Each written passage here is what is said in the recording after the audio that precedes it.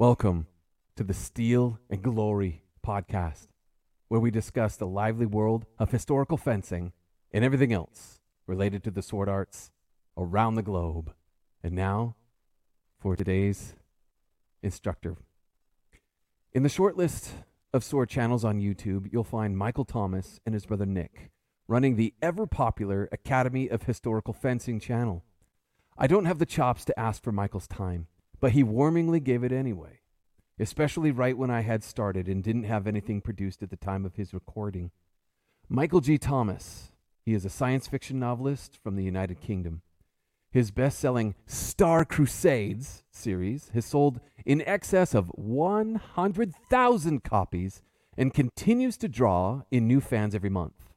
As well as a strong interest in science fiction, Michael also writes horror fiction, including the popular Zombie Dawn trilogy, co-written by his brother Nick S. Thomas. As well as a prolific writer, Michael is also a well-known historical martial artist.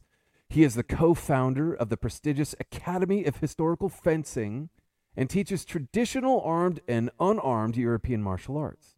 His specialty areas are teaching the use of the medieval two-handed longsword and the German long knife.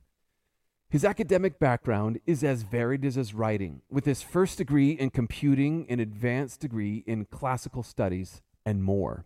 He has studied in Newport, Bristol, and Bath, and is also a qualified secondary school teacher to boot.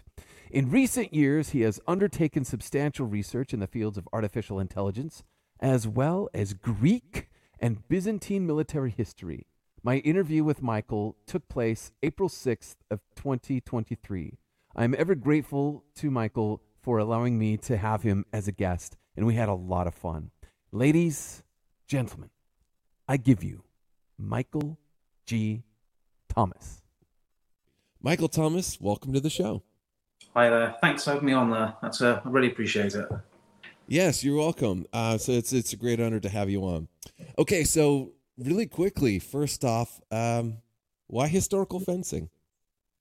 I suppose the thing with historical fencing is, I think children you have two types of children. You have the children that love swords and the children that don't love swords. And I think most children love swords. They love films with swords in. They love cartoons. They love reading books that have got swords in. So I think intrinsically a lot of people are really into swords anyway. In terms of what happened to me, and apart from generally being interested in swords, I started reenactment in the 90s.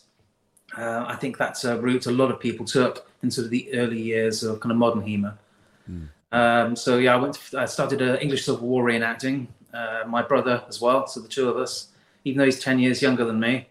So I turned up in my late teens, early 20s, and there was Nick, sort of 12 years old, holding a pike.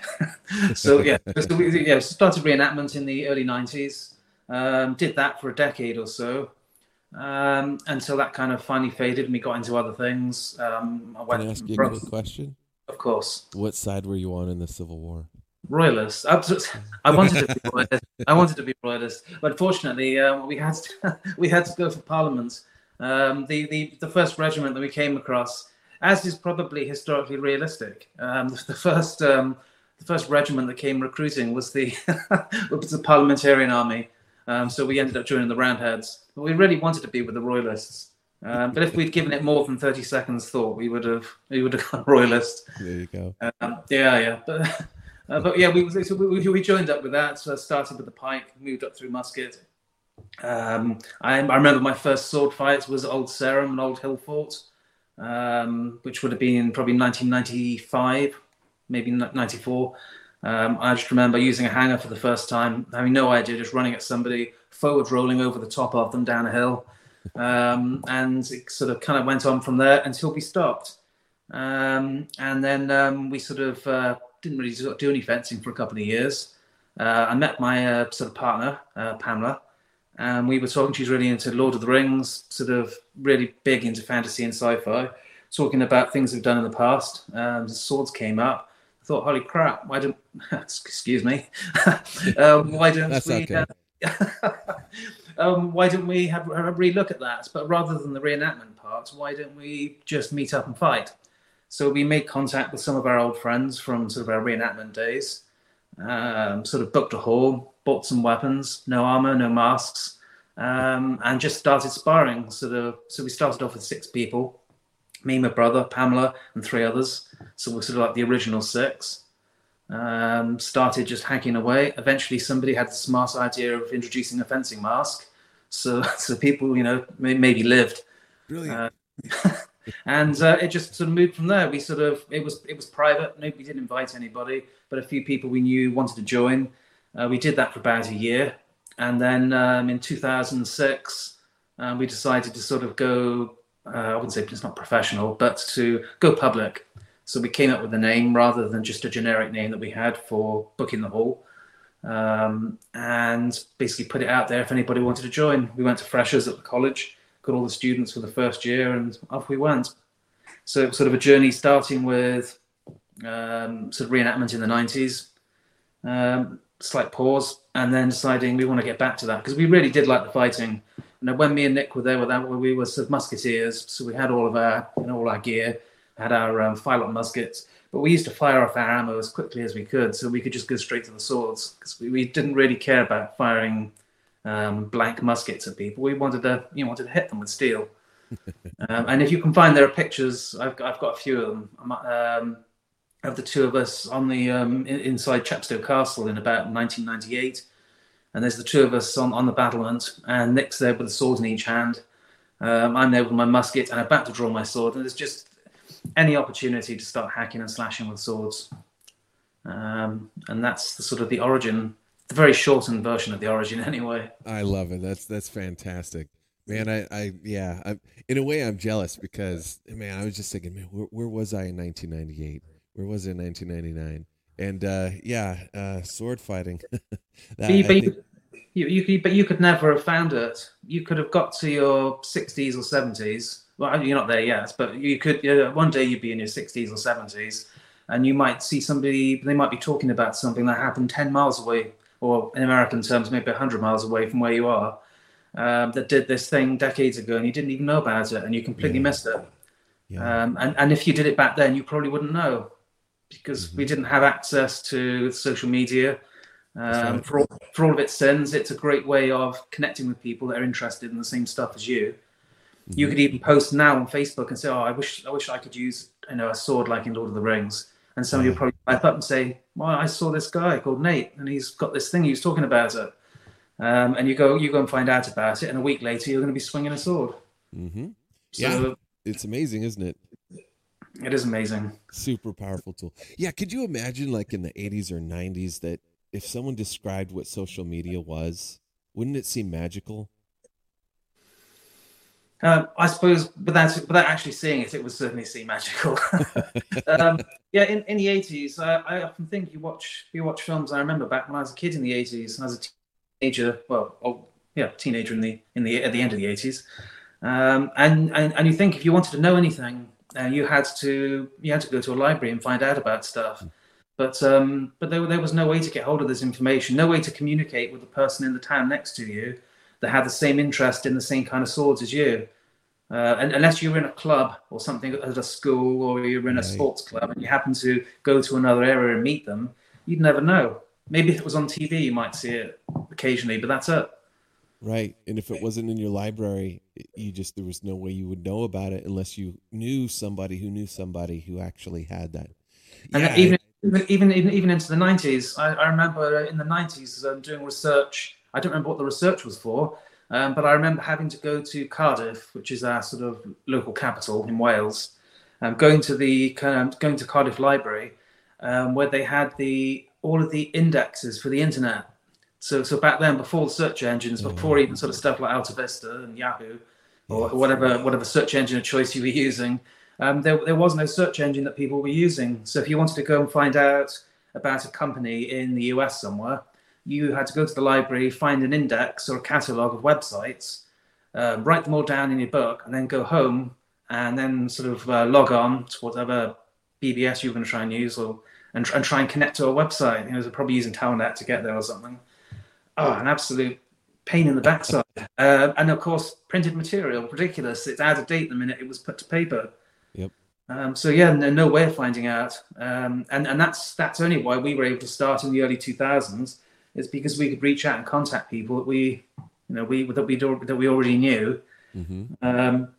That there still wasn't a network, so we couldn't just put a message out to say anybody wanted to use a sword.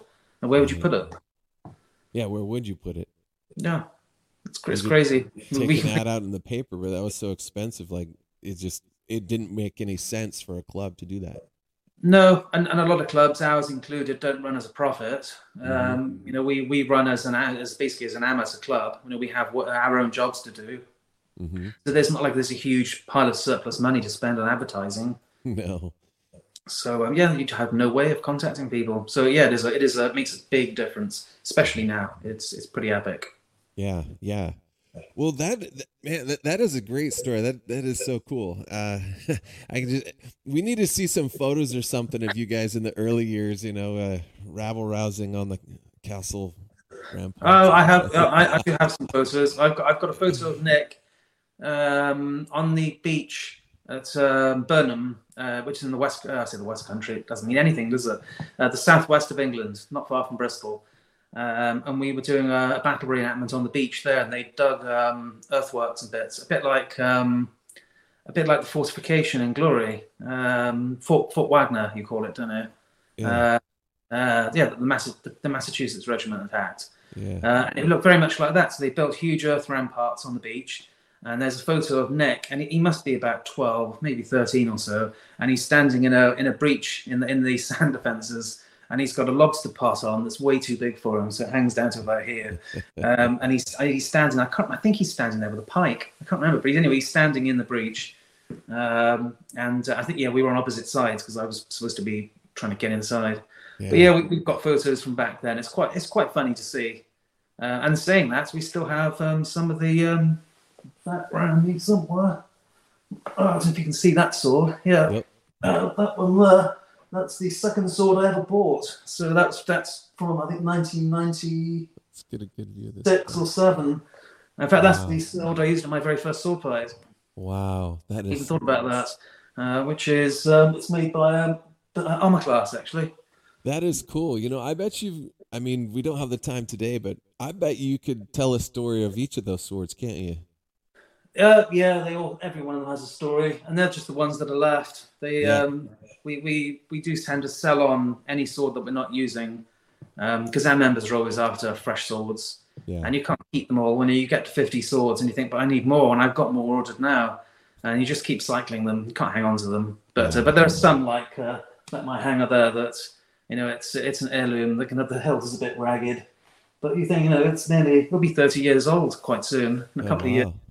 But sword terms, it's not that old, but it's been in hundreds or thousands of fights. Yeah, that's fantastic. I will dig out some photos for you. Yeah,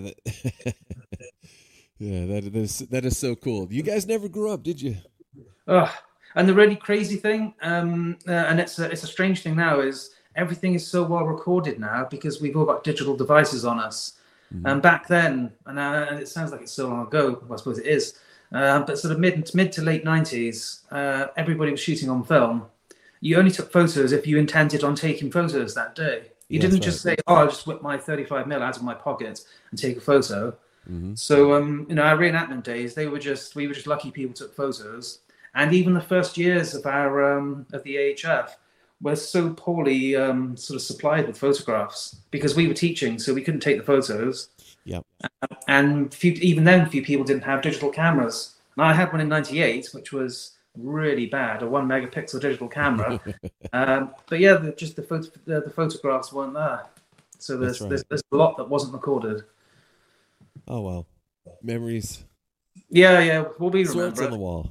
Yes, swords on the wall. The ones that are left. Fantastic. Well, Michael, let me switch gears really quick because you're a super prolific writer, and let me just read this here. And these are series. These aren't just one-offs, right? We've got Star Crusader, Star Crusades, Zombie Dawn, Star Legions, Star Cadets, Robot Commandos, Mech Legions, Cyber Commando, Strikers Commandos, Guardian War, Heroes of World War I, Night Hunter, War Masters, Void Wars. I mean, you have so many books, and I guess the most current season, the most current series is Void Wars. Is that correct? It is, yes. It's the only one I've been working on for the last. I've been working on it for a year now. I think it's about a year. But yeah, there are quite a few. Most of them, I think, probably half of them are all part of the same sort of universe, which was my sort of Star Crusade series. That there is definitely the word star mentioned quite a bit there, but you don't want to make it too complicated. You need to make sure people know what it's about. It is a lot of books. To be honest, I'd like to write far fewer books, but it's one of those things that where people buy a book, they want a sequel. Yeah. So you've got to keep putting them out. It's my full-time job, as is my brother as well. So we're both full-time writers. It's a family business.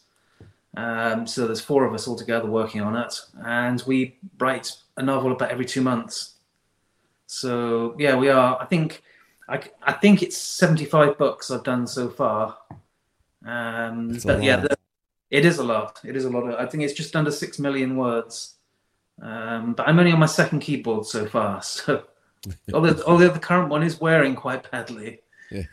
So we were given a good task. But yeah, it's the new series, Void Wars one, is the Void Wars bit actually is the least interesting bit of the whole book. Because the name of the series is kind of generic, but the idea was the individual books would be much more interesting, and I wanted to combine. To be fair, there's a lot of World War I and World War II elements in all kinds of sci-fi, and I've used them an awful lot myself. Yeah. But I thought with this new series, rather than kind of beating about the bush, I would actually just transpose World War II into a sci-fi sort of setting. So that there are pre-built stories and characters and relatively famous people throughout the various events. And I thought I'd just recreate World War II as a sci-fi series, and it was a bit of a risk because the first book was a bit strange. You know, it's got Bismarck on the title, on the cover, and a huge ship that's supposed to be the Bismarck. Well, not supposed to be. It is the Bismarck, and it's a little close to another series in terms of sort of style and naming, but. Yeah, it proved really popular. I was very happy with it. I didn't start at the start of the war, mainly because I wanted something that would grab people's attention. So you need a kind of a big event, and loads of people have heard of the Bismarck. It's a sort of an infamous ship, well, infamous to us anyway. But anybody else, it's a name a lot of people know about. Yeah. So I did that one as the first book, and the whole book is just literally about the first operation of the Bismarck, which I'm glad to say was the last. Spoiler, by the way, sorry. Well, if you know your history, it's kind of not really a spoiler. But see, what's really interesting is that just the overlay, right, of something like that you do. It's like if you know history, you kind of know what's going to happen anyway. But it's really fun to see what you do with it. Yeah, you can fiddle around the edges. The basic plot elements need to stay. Strangely, one of our ancestors served aboard the Hood, which was sunk by the Bismarck. But he wasn't. Thankfully, he wasn't aboard while it was engaged, which is good news. Good for me, anyway. But but it's an interesting side note. We got a postcard that he sent in the late 20s when he was serving on the Hood. It was a big, prestigious role back then. But yeah, it is an interesting thing, and I've had a lot of people contact me afterwards, and they said they really enjoyed the detail, because I've tried to keep it where there is detail that's interesting to the story. I've tried to keep it as much as possible, so names, even sort of designations of aircraft, anything sort of recorded sort of radio message wise that's interesting to the story. Try to reuse as much as possible. But I had to throw in a few other tidbits, such as like the last engagement with the Bismarck, which, just a spoiler alert before I say anything, just in case you don't know what happened back then. But I basically embellished the last the last engagement with the Bismarck, because having a crippled ship circling around it and blasting it to pieces, it's good for the Royal Navy, but it's not the best ending. So I threw in a few extra ships, just padded it out a little bit more. just to jazz it up a bit. Which, to be fair, any film that's made about a historical event is probably changed significantly more than I did. Oh yeah. Even though mine has turned into a giant spaceship. So yeah, I did try and keep it as close as possible. I finished the Pearl Harbor novel. It came out, I think, last month. And I followed the story as close as I could there. Did a load of research, really interested with the Japanese spies in Hawaii. I didn't even know anything about the Japanese spies there, and that's a really interesting sub-story in itself. So yeah, I included all of that, all the kind of all the naughtiness of scooping around sort of Ford Island and the rest. I put all the details in. There's a number of sort of the quite famous, okay, more than quite famous, very famous sort of Americans that were involved. But just tried to put in as much as I could so people know, as you say, people that know the story will be reading it and they'll be waiting. They'll be thinking like they've got a particular battleship, they know what happens to it, but they also know some of the details, some of the characters, some of the events that happen to it, and they're kind of the waiting to see. So I try and include as many as I can without it just being regurgitating all of the details one after the other. Yeah. No, I do. I think that's super clever. And, it's cool. And when people figure that out, it's, how do I say this? History is important to pass on to the next generation, right? And so if you can make it into something that is interesting for them, right? Because on TV, there's, at least in the States, there's just endless documentaries, black and white, about World War II. And a lot of people are turned off, just like a lot of people are like, oh, great, another history about the Roman Empire. Well, I can eat it all up and that's fine. But for, some people, there's still things that they need to learn about that because they still affect us. And so anyway, yeah, no, I think that's a good thing that you're doing. And it's fun. And it's like, man, you mentioned Pearl Harbor, and as an American, I'm like, oh my gosh, I gotta, what did he say? What's going to happen? So it works. It works. Yeah, it's a big event anyway for World War II. I appreciate it's a bigger event. Actually, I'd say it's a bigger event for Americans, but we were on the back. When I say we're on the back foot, way worse than the back foot. We were in dire straits. Yeah. Excuse me, let's get a drink. So yeah, big for Americans, but really big for us as well because we've actually got a friend in the fight, which until then we really did not. It was not looking very good. Which is an understatement. I appreciate. But yeah, it's. I know a lot of events are going to sort of hit people harder than others. And I'm doing the Battle of Moscow at the moment, and it's really weird doing the preliminary parts of the Battle of Moscow and all of the fighting going through Ukraine, Belarus, and all of the names that you're going through in the story are all the names that we've seen in the news over the last year. And it's really weird. You've got people fighting through towns, villages, cities, and rivers that we all know about now because we've been watching them on the news. Yeah. And it's really weird writing about it, I have to admit. Yeah, it is important stuff. I don't mean my books, but they are important, but more to me. Of course they are. But yeah, definitely. And also in terms of history and documentaries, most of them are so rubbish. The amount of World War II in color sort of for the third time, and it's the same regurgitated footage, and somebody getting really hyper and excited while they're describing what's happening. And you go and watch the Nidal documentaries instead about World War II and the Great War, and the detail and the research is so much better. I know going back to YouTube again, but you can find such good content on YouTube. Way better than traditional documentaries, as long as you can find a good source. But yeah, there's some outstanding documentaries. I know Nick, go back to my brother, he's doing a sort of Napoleonic series at the moment that's going really nicely.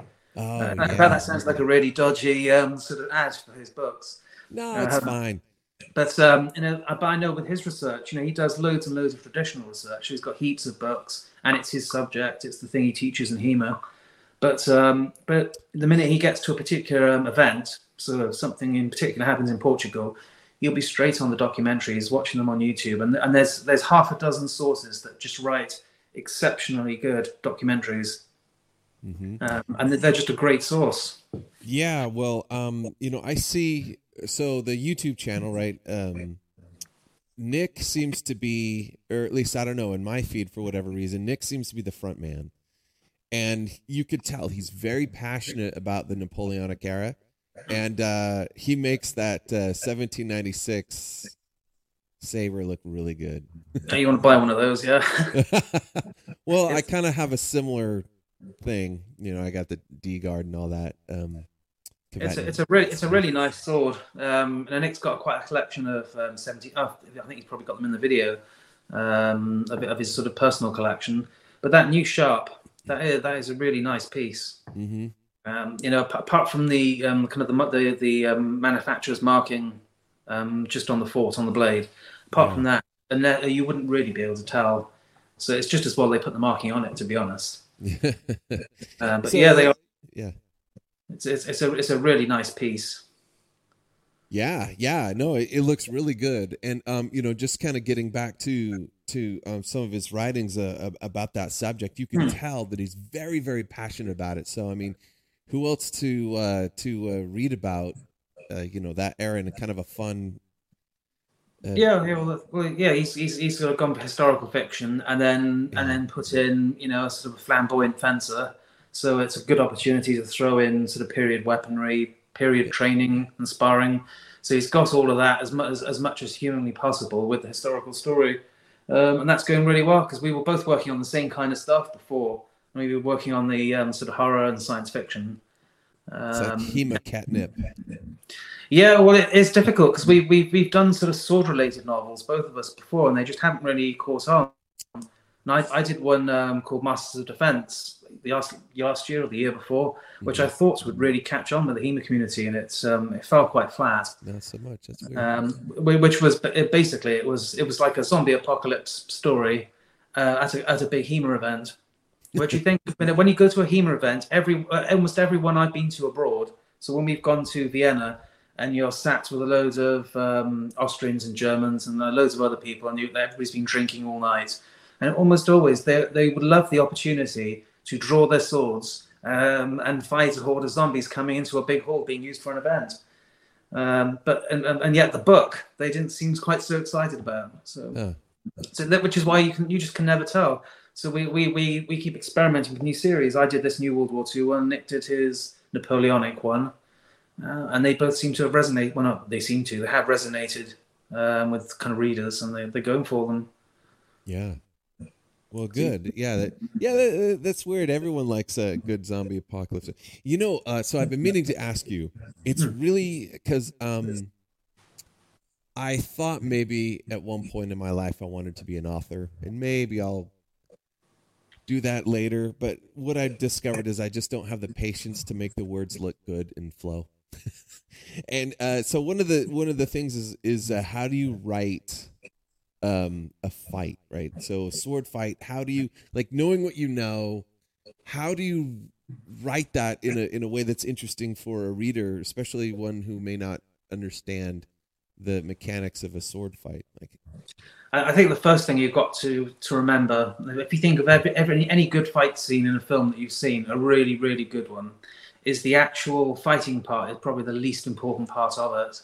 Yes. And I always say when people ask me about really good fight scenes, which is a slight digression, but I go for something like the fight with Vader and Luke in Empire Strikes Back.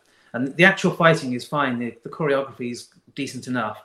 But there's emotion and drama for the scene. So you've got the father and the son.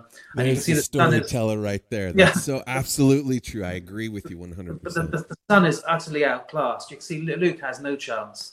And it's only when Vader gets enraged and you can see he kind of lets rip and he's really hammering down, rips his arm off and then stops. But so the whole scene is epic, much like the one in Return of the Jedi as well, similar kind of scene. But the actual fighting, it's relatively straightforward. And in terms of describing the fight, the cuts are not that complicated, relatively simple cuts and parries. But it's the dialogue, the music, the structure of basically the movement around the location, the way that kind of Luke is being forced sort of through the base. So he's basically giving up ground continually. Every time he tries to fight him, he just gets his backside kicked really hard. So that's all exciting. And you think, but there's no mention really there of what they're even doing with the swords, because it's not really that important. The choreography has to look good, but you say look at some of the prequel fights, which by 2023 standards are looking a lot better. But when they came out, there's some good choreography there. But where's the kind of the big emotional part of it? The big story bit. Now, even Darth Maul in his first fight, in the first proper fight where he dies, or he died in the film anyway. But in it, the fight's choreography is excellent, way better than any of the choreography in the original films.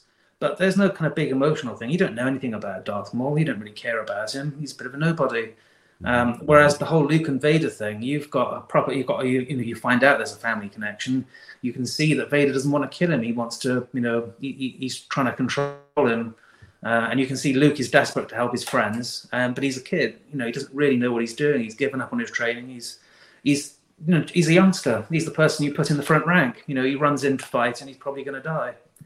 And I think in terms of writing a good fight scene, that's the bit that comes first. I'm not saying that my fight scenes are like that. I try to make them like that, but in terms of writing a good fight, you need to get the kind of the themes and the emotion and the people.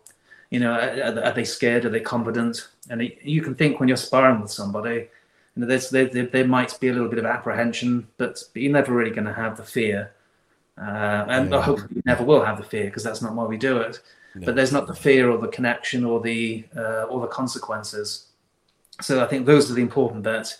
And then with the sword, you can keep it really simple. You can have think of the old Kurosawa films. You can have a build-up that goes on for a minute, and then one guy steps in, and you effectively just Zornham straight in the face and kill him. Yeah, just draw the blade, slash straight down. Well, that's an epic sword fight, and there's a single cut.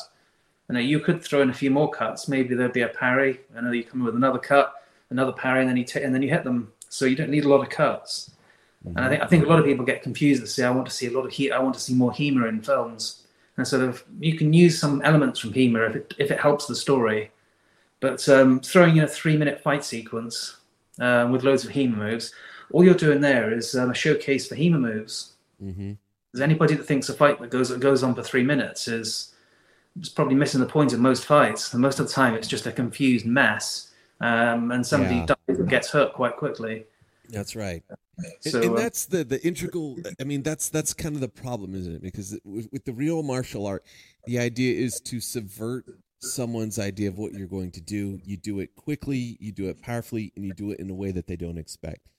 Well, physiologically, an audience sitting down, they can't see what's going to happen because the person who is physiologically amped up, they can't see it either. So good HEMA will never look good in film as far as I'm concerned. I mean, there's some tricks you could do, but the martial art will always be mysterious to people who don't do it. You can't just sit down and see it because it's like, what just happened?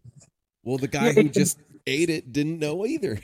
Yeah, so that's going to say back to Nick's books. Then having a sequence where you're training some soldiers and using swords and they're sparring or something.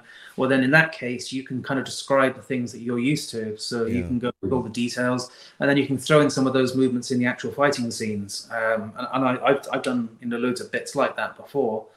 But when it comes to the actual fight, as I tell our students all of the time, you need to get really, really good at the really, really basic stuff. So if you've got good footwork, timing, and distance, and a really good cut one, if it's a military saber or a Zornhau, say, with most of the German stuff, that one cut and all the rest combined will be good enough against most people. You don't need all of the rest. The rest might be useful for the other 5 to 10% of the fights, but you need to get the basics working right. And working really well, just the same as with boxing. And if you've got footwork, timing, and distance, and a really good hook, you're not going to beat everybody. But that's if you have to come across an average boxer comes up at you, you will demolish them with the basics if you're really good at them. And I think with films as well, you can demonstrate the skills of a swordsman by not having to go through a 3-minute fight. So no, like a Scaramouche fight. It's great. But you can watch an entire episode, a TV episode. You can probably watch some of the shorter Mandalorian episodes, and Scaramouche fight would still be going on. It's impressive choreography, but it's utter nonsense when it comes to an actual sword fight. There's really not that much drama to it. Or the fights on the Cliffs of Insanity. You've got them fighting there, but it's the dialogue, it's the situation. The actual fighting's okay, but the whole scene is awesome, and the characters are awesome. The monologuing is excellent. The sword fight is kind of secondary to what is actually happening in the fight. Yes. Yeah, the fight is the vehicle to show the virtue of each person. Yeah, it's about them. It's about the characters. Otherwise, it's two stuntmen going at each other. Right. It's the moment you learn that Inigo Montoya isn't really a villain. He's just kind of going along because he has a greater desire, which maybe is moralistic, right? He's going to avenge his father and, you know, like all this stuff, and he's dedicated his life to all the things that we all really empathize with. And yeah, that's the story. You know, I think it's all conflict and character, which bizarrely kind of rotates me all the way back around with kind of the writing part. I suppose we are talking about writing to an extent anyway, but when at college, just after I finished at college, I sort of went into classics in a big way, and and looking at sort of old Greek drama, you can see again it's all about the characters and the situations, and all of that combines with, and if you want to combine that kind of detail with some fancy swordplay, can work really well. But without the characters and the scene setting and some kind of context, the sword fights they don't mean anything. Yeah. No, yeah. Yes, I agree. Well, you said, you know, I'm not sure if you said Greek tragedy, but Greek story. Yeah. Yeah. Well, so Greek drama, you know, tragedy is obviously quite a large part of it. There wasn't a huge amount of fighting, to be honest, in most of the comedy, but but the drama, it's all about these really, they're not necessarily particularly complicated characters, but they've got motivations and they've got relationships with the rest of the people in the stories. Yeah.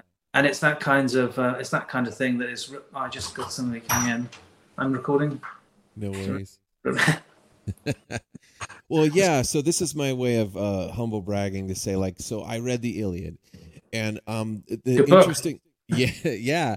But you're right. The fighting, the actual fighting, that's a slog, and it's very detailed, and it's like, even for me, someone who's interested in that, it was really gross and disgusting.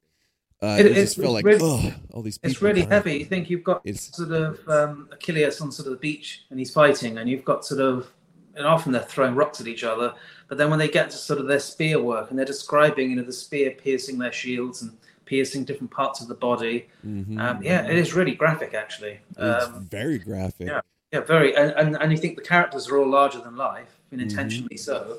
And memorable, you know, they have stood the test of time. Yeah. But yeah, the fighting part is definitely not the thing that sticks in your mind as the most important part of that. No, it's the brotherhood. It's talking about, and this person did this, and their relationship is this, and they go out and they're known for this part, and you know, that's the interesting thing. Like like you say, all the people who are larger than life. It's that those relationships, their motivations, what they're doing there, what the relationships are. I said that 3 times already, but yeah, that's the key. That's what makes it interesting. Yeah, definitely. And Iliad, great. I used to carry a copy of the Iliad in my bag when I was at school.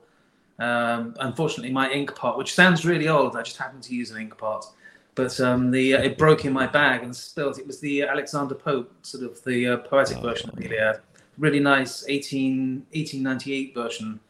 I used to have in my bag, and the ink pot leaked blue ink all the way in my bag and all over the book. So all the pages are stained with blue ink now, which really sucks. It's really good book. Yeah, but it is a great book. It's and the characters in it, they're really good archetypes to use for people.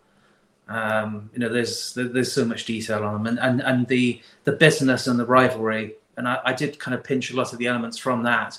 I did another historical series called. I think you're in good company about that.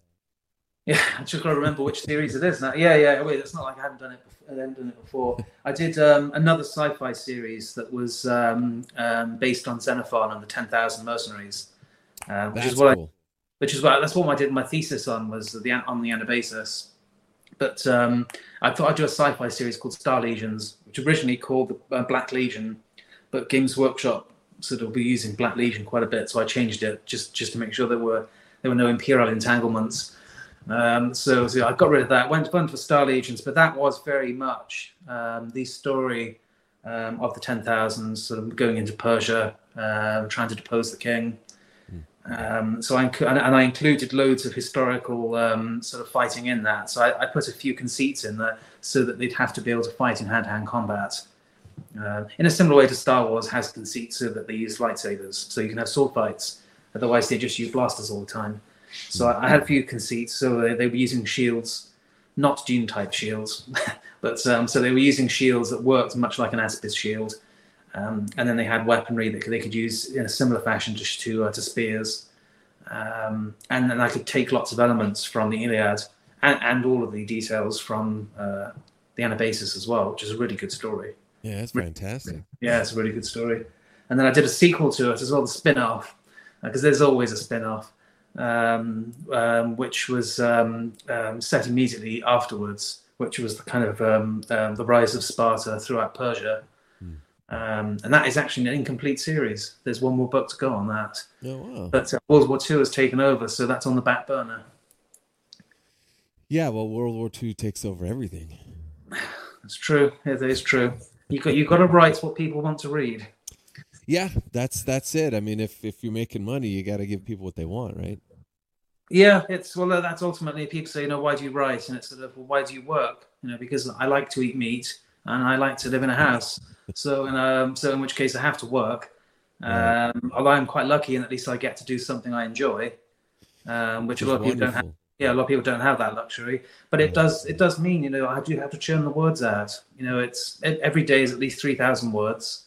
I know people out there that do write more, but it's 3,000 words a day, 5 days a week, and you have to do that. 6 weeks ideally to finish a book, but usually 2 months. And yeah, just churn those words out, get the stories out. I think a lot of people would find that pace really kind of shocking. And that's as a professional writer, that's the kind of pace that you need to be setting for yourself, isn't it? Well, if you hit 3,000 words a day, 15,000 words a week, so if you think 15, you do 4 weeks, you've got your 60,000.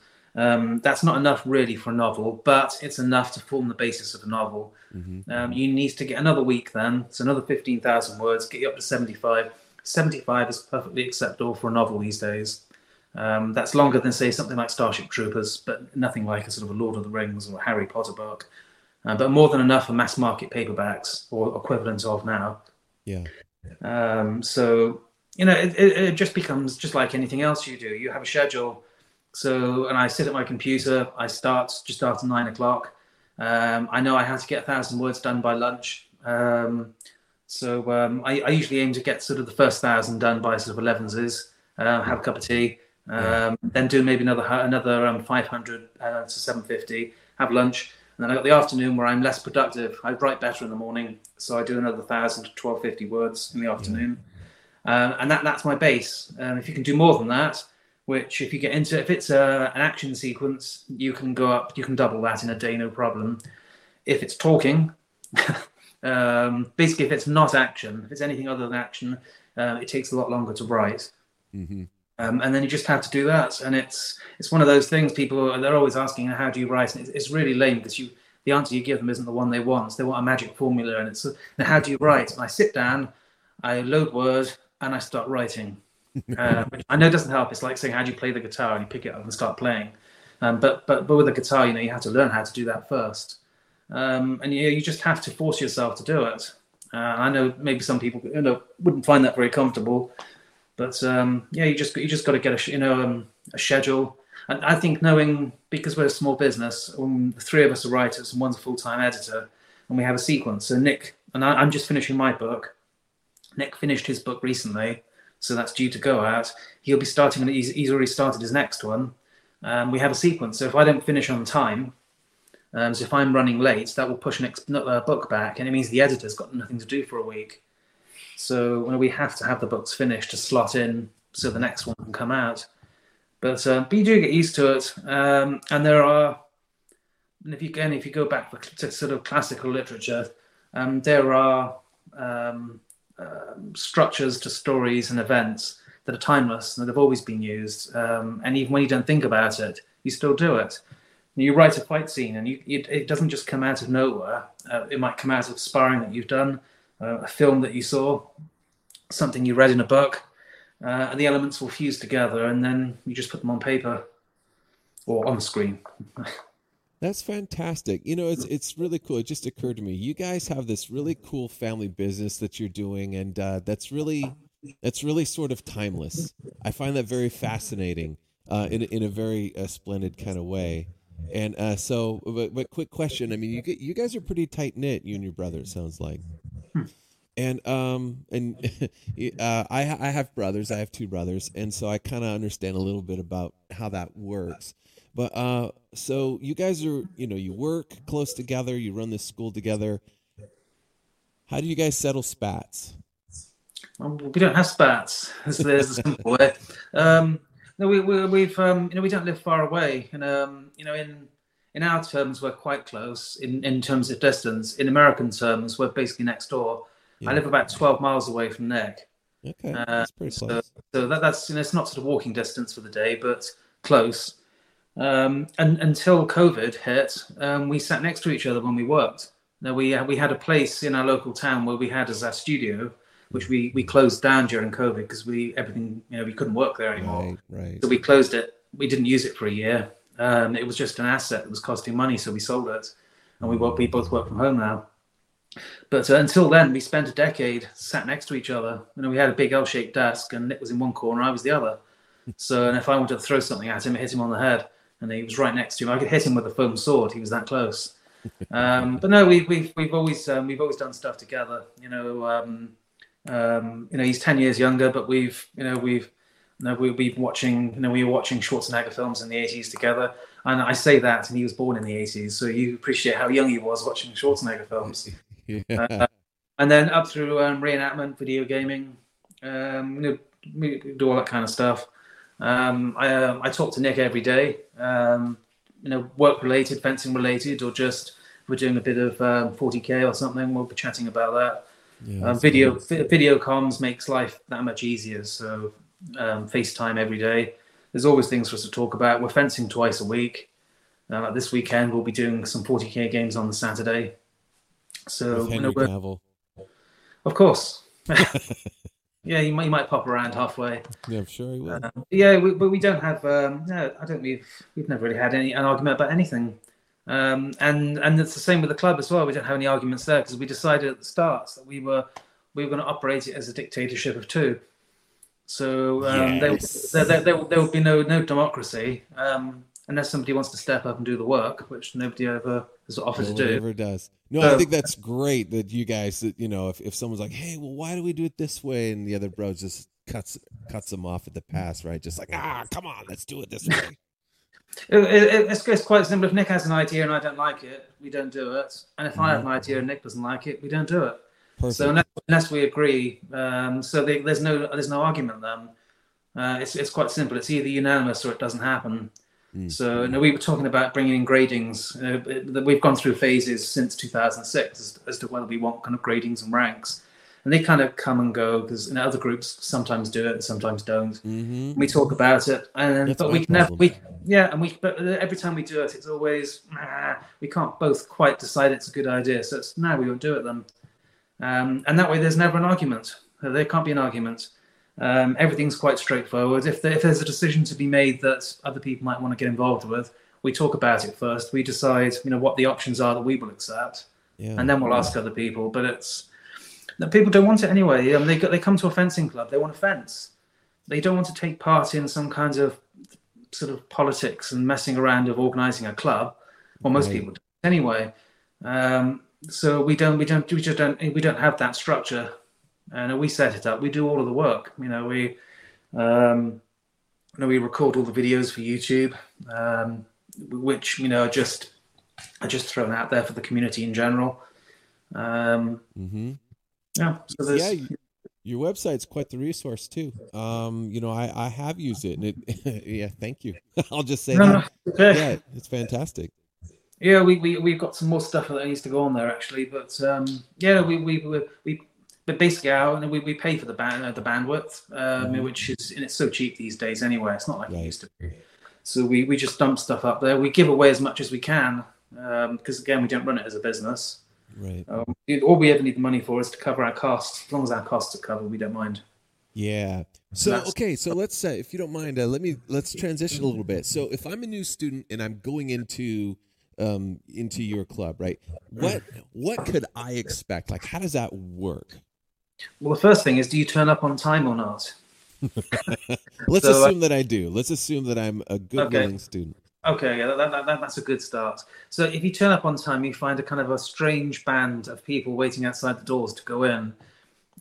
So you'll find all kinds of weird, colourful clothing, because everybody used to be in black, but we encourage people to wear whatever they want in terms of HEMA. Yeah. Not sort of clown costumes or something, but if you want to go all out on your lounge net, I say that, that's my stuff. But if you want to go all out with really fancy Pluderhosen, that's fine. All colours great. But there's a mob of people waiting, loads of gear, sort of bag after bag. You know what it's like, or just no matter how little stuff you think you're taking, it's still at least one carload.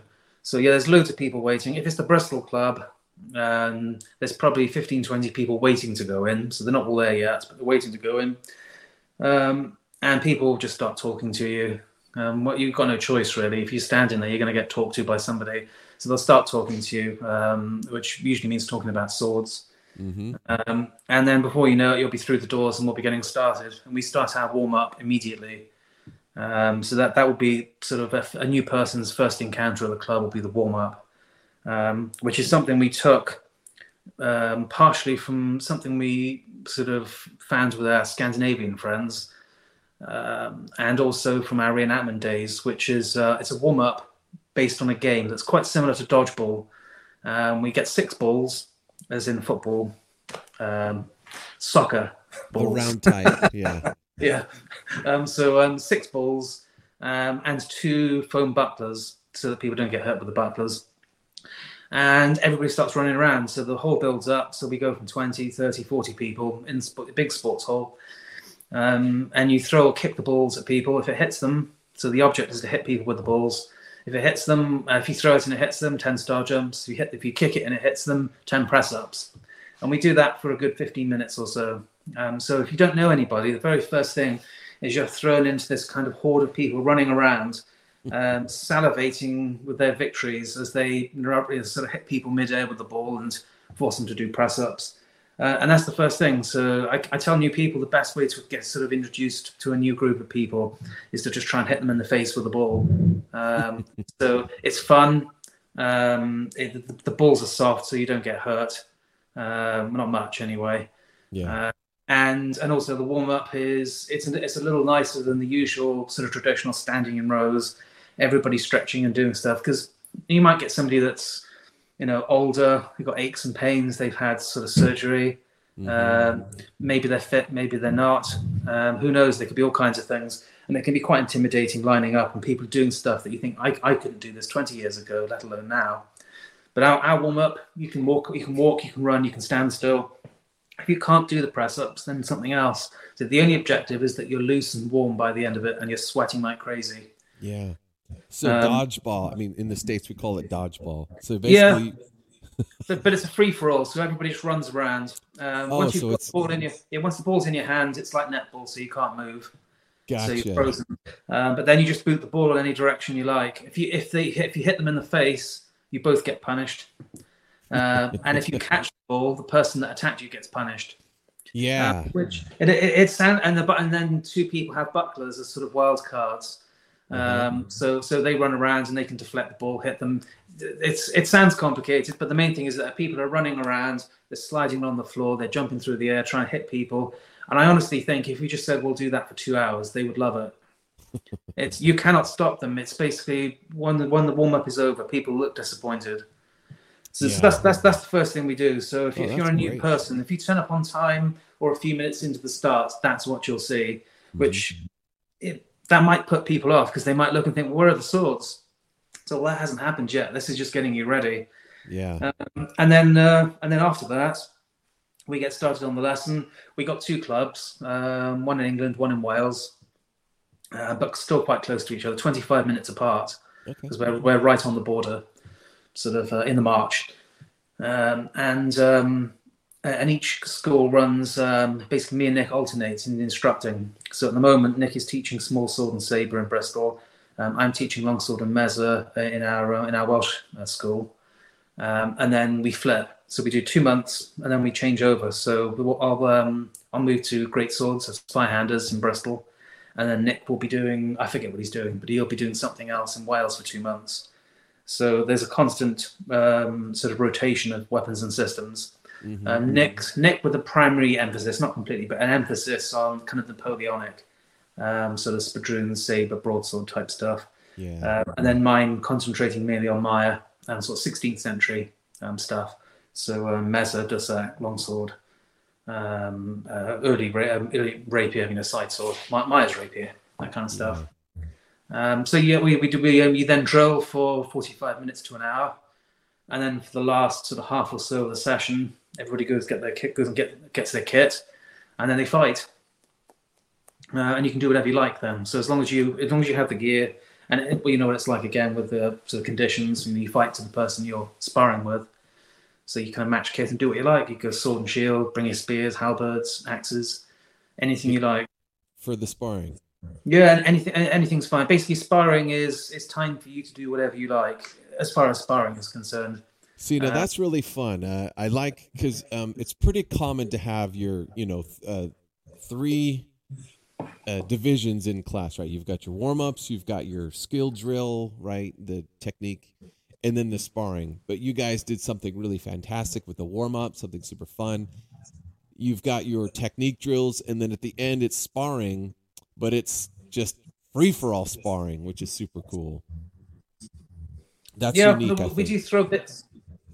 Well, the other thing as well is that's how we always did things. I think we started 2006. We hadn't seen another club, so it's not like we could see what everybody else was doing. So that's just the way we decided to do it. I honestly don't know quite how other groups do things, because when we go to sparring events, or we travel to other schools and sort of teach at various things. But seeing a kind of a normal regular class is something different.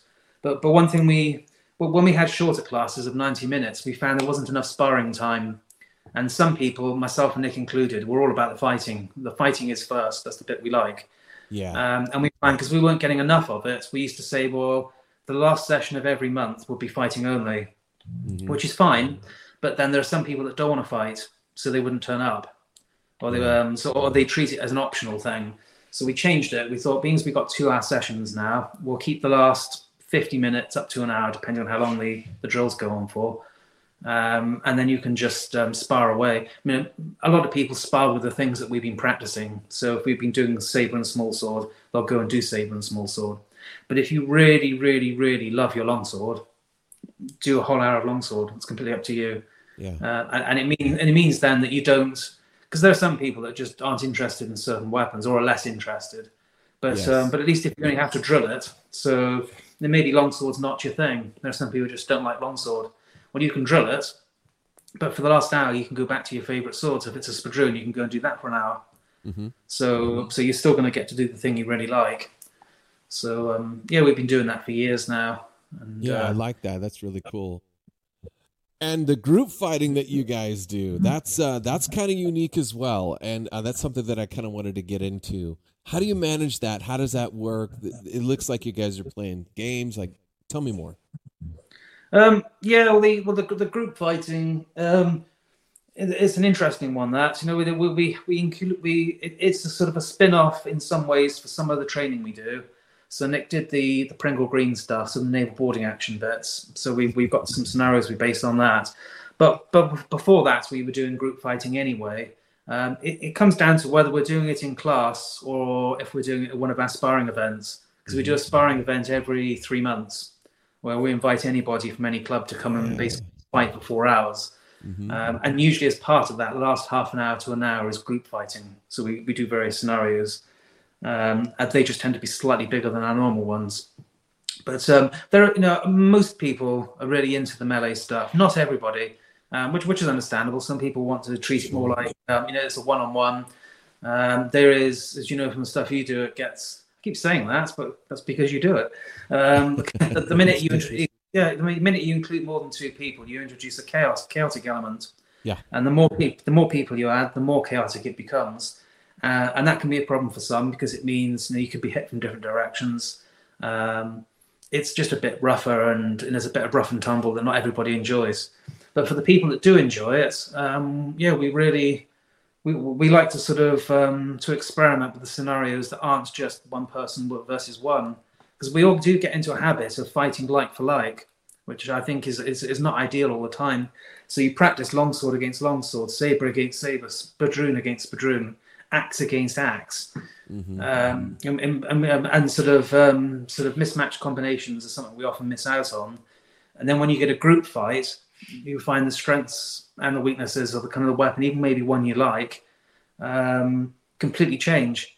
Yeah. So you might feel super confident with a saber on your own, but then the minute you've got 20 people around you fighting on your side, and you've got a mixture of other weapons thrown in, you'll find suddenly your saber is really good when they get close, but as the halberds and the spears are coming for you, you're wondering why you bother bringing the saber. Right.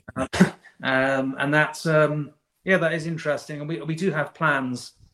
What we really do want is to be able to do. We're looking at sort of armor and weapons, so we can do this sort of on a larger scale. But we want to be able to do a proper 16th century block. So we want to have pikes, halberds, flyhanders, and small weapons in two groups, so that we can actually have some proper group fighting with the kind of the military weapons of the period.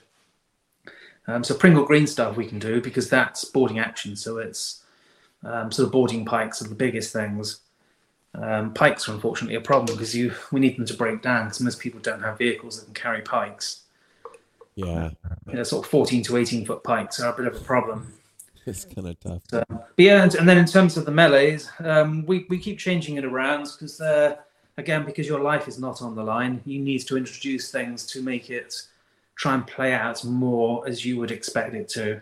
So when your life doesn't matter and you have a scenario with an objective, you can throw people away, which I appreciate is historical to a point.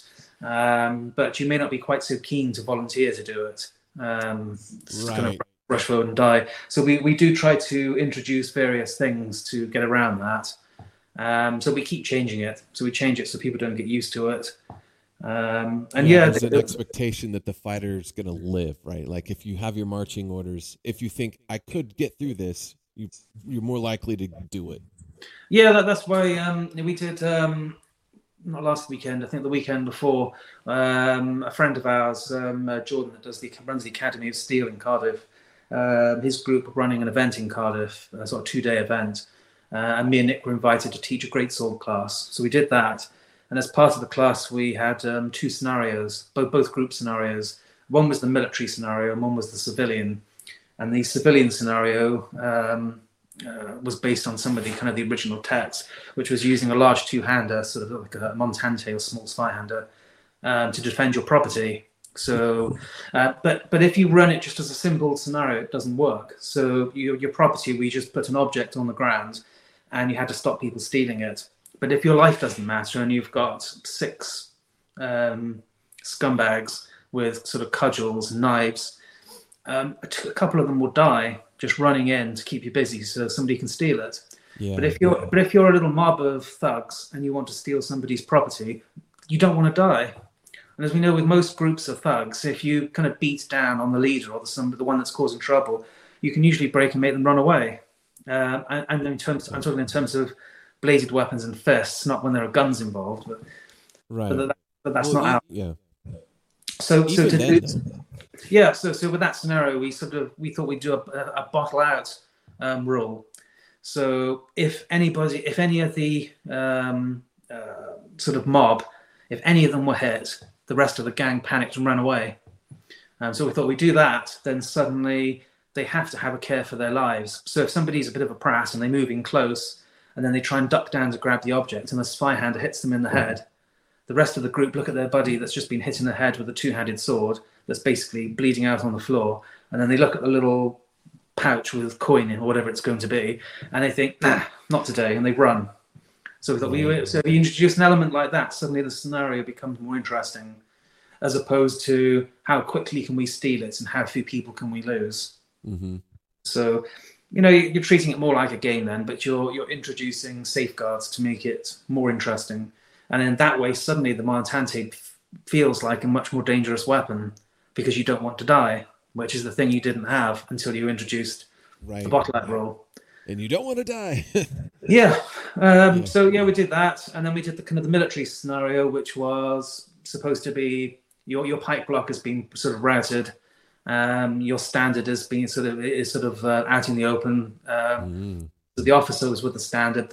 You've got sort of 8 doppelsoldners with their Zweihanders, sort of will close ranks around the standard, and then the mob. So I think we had, it was either 6 or 8 Zweihanders, an officer, standard bearer, and a couple of guys with sabers, sort of like sergeants, or sort of similar, and then about 30 people attacking them, and they just have to go in basically as a mass and lose as few people as they could and take the colours.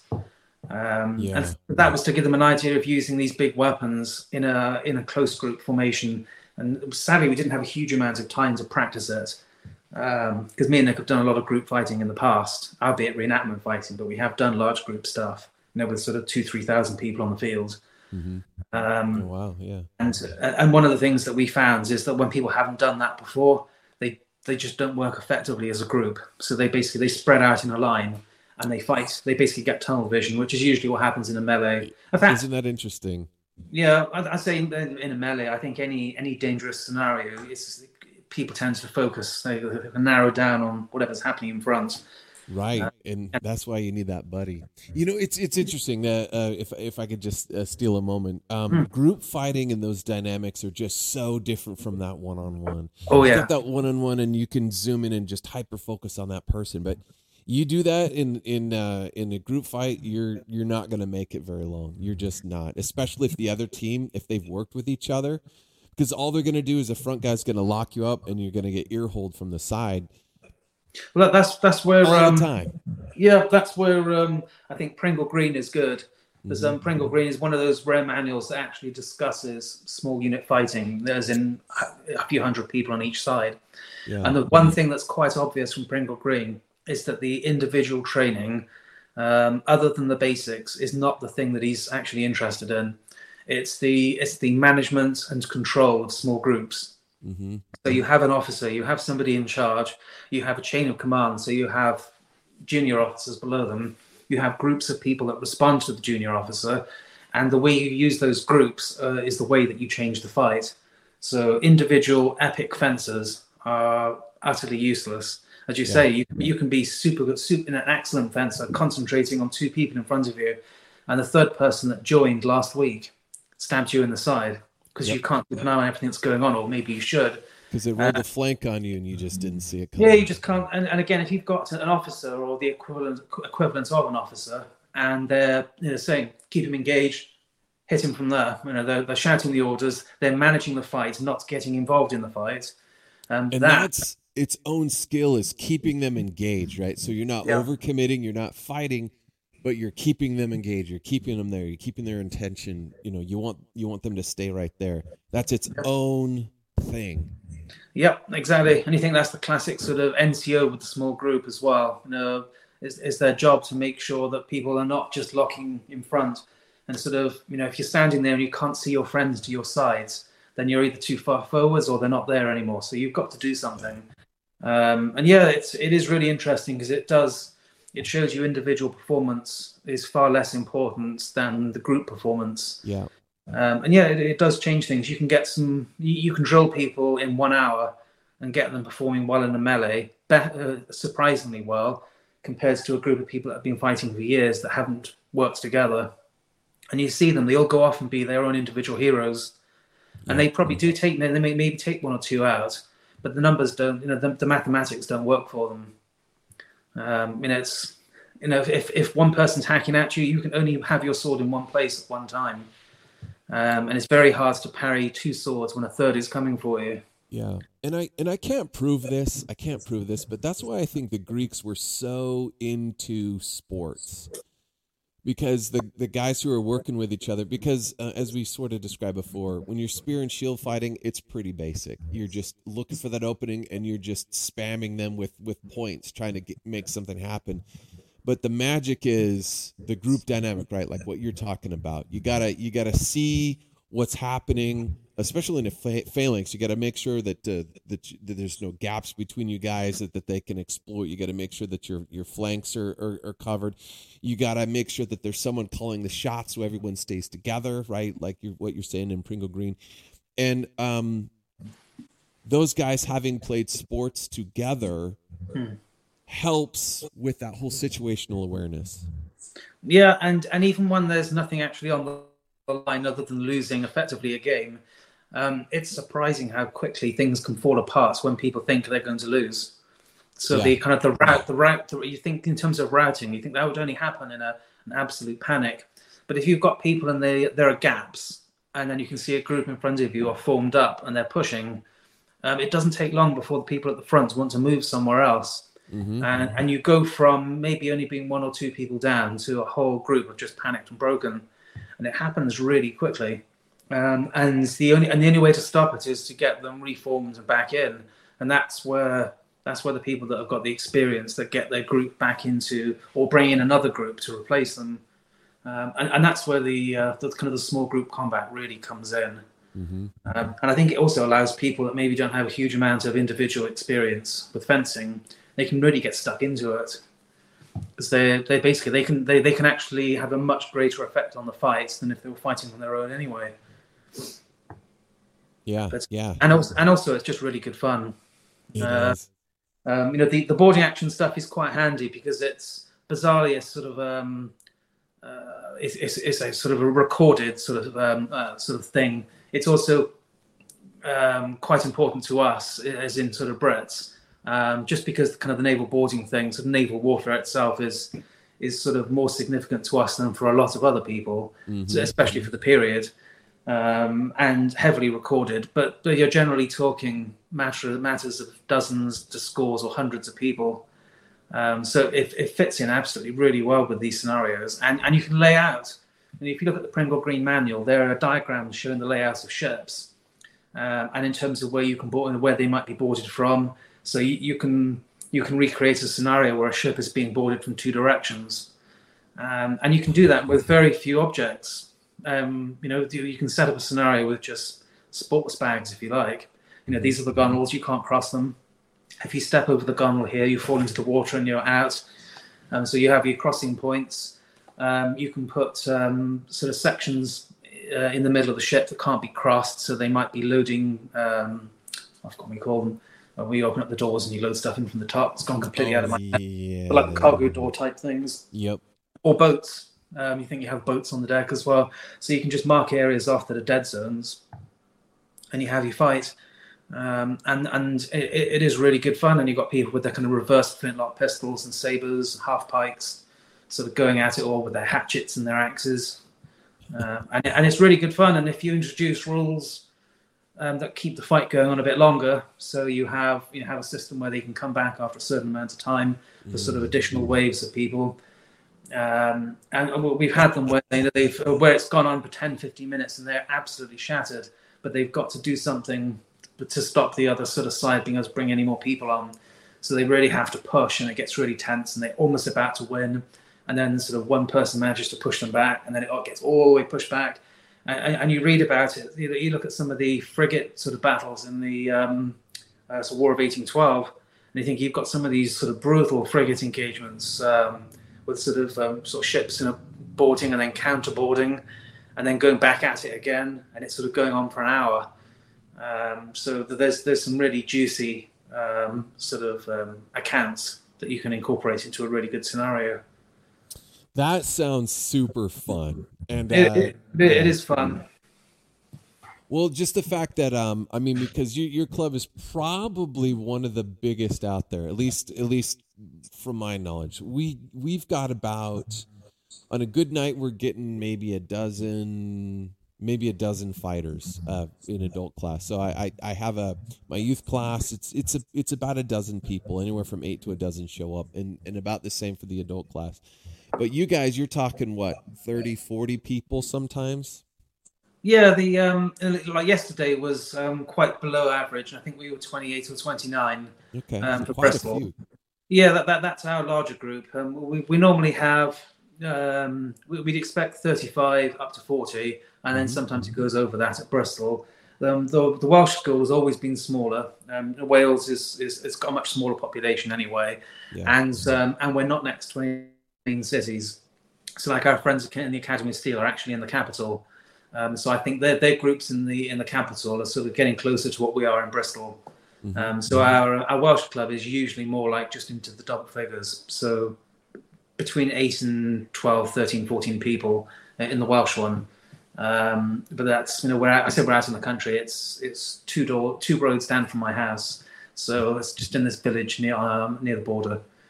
But yeah, we've I think we've got about 200 people actually on the books, but they don't all turn up at the same time. Sure. And we don't actively recruit people. We haven't done that for a long time. Wow. We do have the YouTube channel, Hmm. which we put content on, sort of reviews and instructional stuff, and that does sort of bring in a trickle of people, and that's enough to basically maintain numbers. So we haven't. We could probably do with some recruiting around here in Wales, but certainly in England, there's no point. Hmm. We've got loads of people. But there are HEMAs, is doing really well. There are a lot of schools. Like when we run a sparring event, and our next one is not this weekend, but the weekend after, so quite soon. And in terms of groups around us, we've got the Academy of Steel, got a number of clubs in Wales. We've got multiple clubs down in the southwest of England, up to the Midlands, where these are all places, but basically within an hour and a half to 2 hours drive, we've got dozens and dozens of HEMA schools. That's fantastic. No, we're actually in a good position because I don't know how well you know the kind of the geography of. I talk about these places, and they may be meaningless. I don't know. Well, I've looked at them on a map before, but I've never been. So, but that's okay. A lot of people have, and so if you want to describe it, it's fine. Well, if you take Bristol as it used to be sort of like the greatest sort of city in the southwest. Maybe it still is. I don't know. I don't live there, so I wouldn't say. But if you take that as the sort of the large sort of city, and it's slap bang on a crossroads of motorways, sort of like freeways, so north, south, east, and west, so slap bang in the middle of a crossroad. And if you head west, it takes you into Wales. If you head east, it takes you to London. If you head north, it takes you to the Midlands, so Birmingham. If you head south, it takes you into the West Country, so all the way down to the south coast. And so they're basically the two main arterial routes. So we can meet, like if you want to go to fight camp, you just go north of Bristol. If you want to go to a London event, it's an hour and a half to London, maximum hour and 20 minutes or so, just heading east. East? Yeah, east. So we're actually in a really good position, even though we're sort of a fair way from London, as in British terms, a fair way. I appreciate so an hour and a half is not really that far, but for us, that's a long way. Well, I mean, geographically speaking, for the entirety of the U.S., it's not that big a deal. But as far as like your daily, what you're willing to do in a day, it's pretty far. Well, like when we started, we were there was, I think, one other group near Swansea in South Wales, but we'd never even seen them. So we were the only club really operating in the whole of South Wales and southwest of England to any kind of note. Now there are, in that same area, there's probably at least 12 clubs just in that area. So there's basically wherever you are, there's going to be a club pretty much. So there's lots of them around, and there are new ones now. Almost every month, there's another one forming. So people ask us all the time, well, do we want to open up more, sort of AHFs? But I mean, we've got other things that we do. Fencing is a big part of our lives, but it's not the only thing in our lives. Right. 2 nights a week, plus all the other stuff that we do related to it. Even the videos, the research. That takes up a good chunk of our time, and we want to do other things, as well. Now we do a bit of war gaming or 40k or something on the weekends. If you want to do some reading that isn't fencing related, you want some non-HEMA time as well. Yeah. So we're not really interested if other people want to set up schools. That's cool, but we've got ours. It's done well. It's been around a long time, and it'll stay, and it'll be around a long time as well. So. Mm-hmm. Two is perfectly fine for us. Yeah, that's good. That's great. Yeah, I think a lot of people, who don't put out, who don't have a YouTube channel, for example, there's a lot of work having a YouTube channel and making sure that, if you care about it being big or whatever, or even not, you just want to put good content on. That takes a long time to sort of plan and prep, and the lighting's got to look good, this and that, the editing, can you hear what I'm saying, and all that stuff. That takes a lot. It takes a lot to do for people who've never done it. And then, planning your classes, that takes a long time. Like, we go once a week, but I have, I run two clubs kind of in parallel. And I probably spend, I don't know, I'd say probably between 15 and 20 hours a week, just running the thing, this whole deal. And like you say, I mean, I'm not making a bunch of money doing this. It's just I love it and I want to share, and I need to cover the costs. And I have a life. I got, just like everyone else. I have my own life too. I got a bunch of kids. I'm married and job, all that stuff. So you want to do is the cool sword stuff, but as soon as it becomes sort of a slog, there's this, how much. I guess a fun term these days is the juice starts not to be worth the squeeze. I've not heard that, but it makes sense. We did for a time we did 3 a week, so we did Monday, Wednesday, Friday. But we found if we did that, the fencing basically became the thing you did when you weren't working. Yeah. So you were either working or you were fencing or getting ready for fencing, and it's fine. And I know some people are really into it, and kind of the fencing bit is basically their life outside of work, but not for us. We've got other things as well. As I said, it is a big part of it. But yeah, same with you. We've got other things in our lives as well that we want to get on with. So 2 sessions a week. Only a small number of our people go to both of them. One's in England, one's in Wales, but they are only 25 minutes apart, so it's not like there's a huge distance. But only a small number. Yeah, only a small number of people go to both. And yeah, I think that's definitely the 3 was a real pain. Even if you wanted to say go and see a film at the cinema, which has kind of died since COVID, we've actually been since then.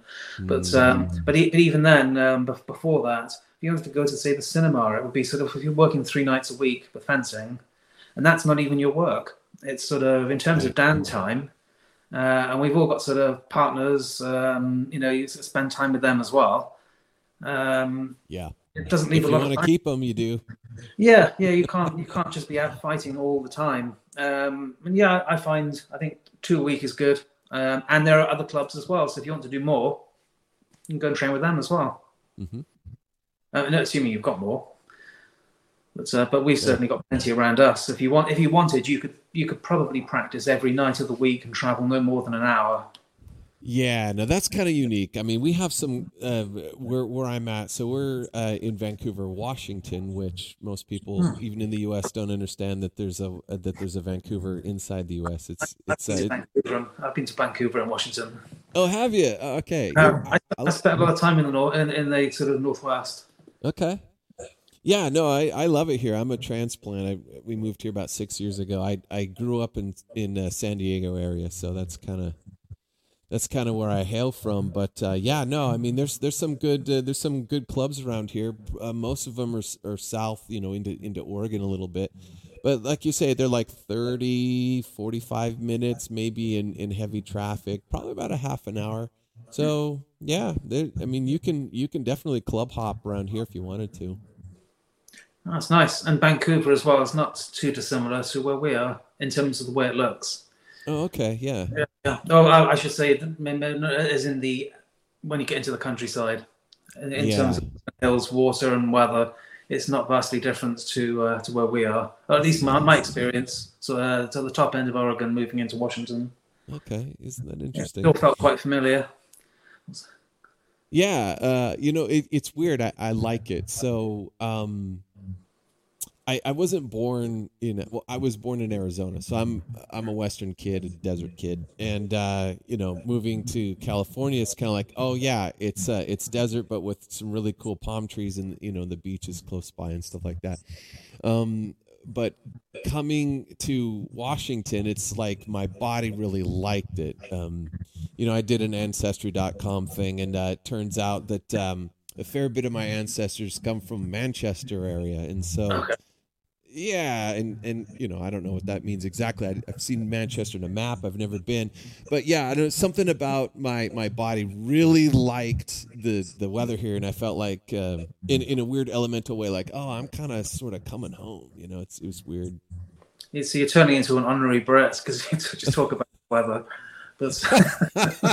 Well, yeah, we talk about weather every day in Vancouver, Washington. It's pretty similar, I suppose. Yeah, I know. Washington State. It's nice. I very much like going there. It's a kind of the temperate climate, the countryside, and I live in the country myself. Okay, yeah, it's beautiful. Yeah, I like the greenery. I like hills, trees. It's it all felt quite familiar. Just everything's bigger, but that's the American way, isn't it? We try to make it that way, yeah.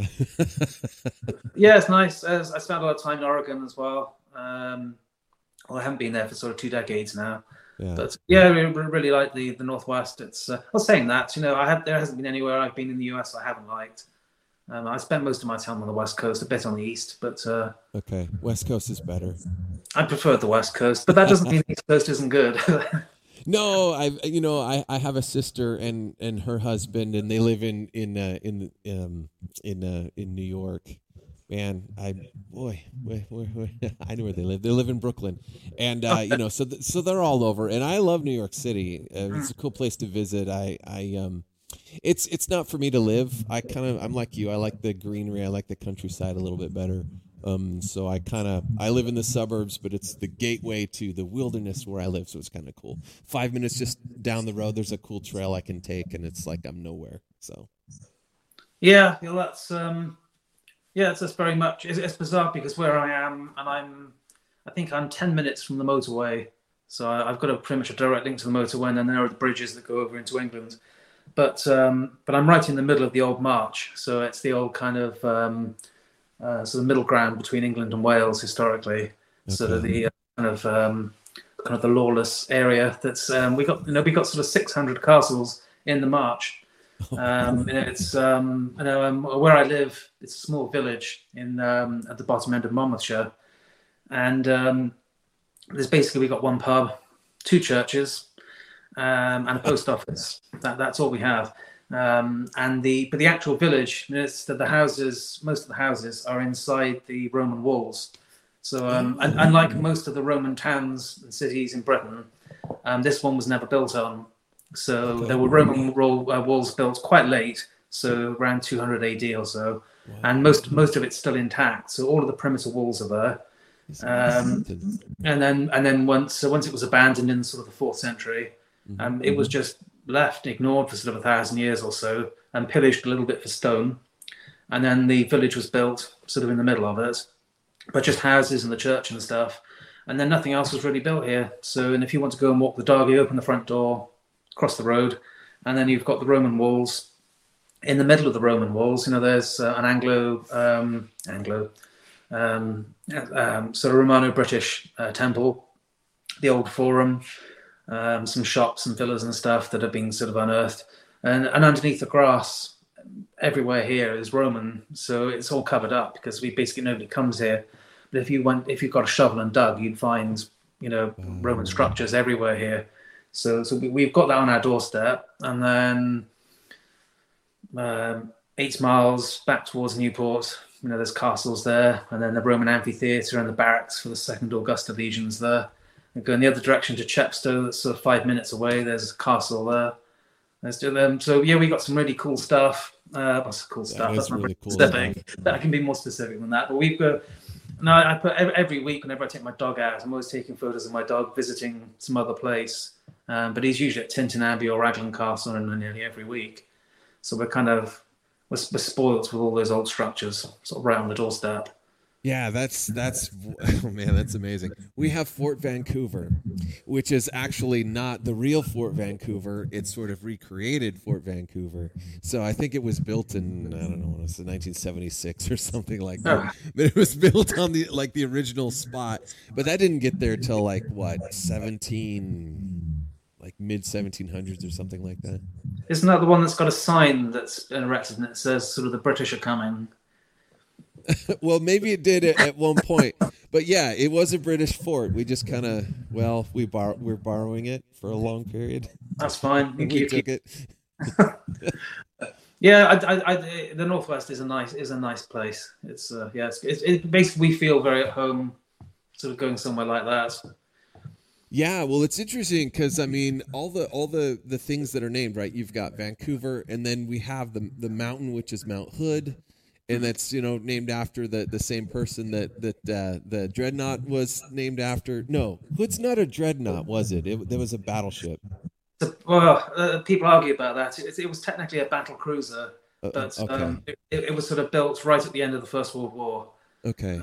But then the technical difference between a battleship and a battle cruiser at that time is down to the percentage of sort of mass given over to armor. Okay. But it was technically, if we hadn't had a whole list of treaties, it would have been the first of a new generation of battle cruisers.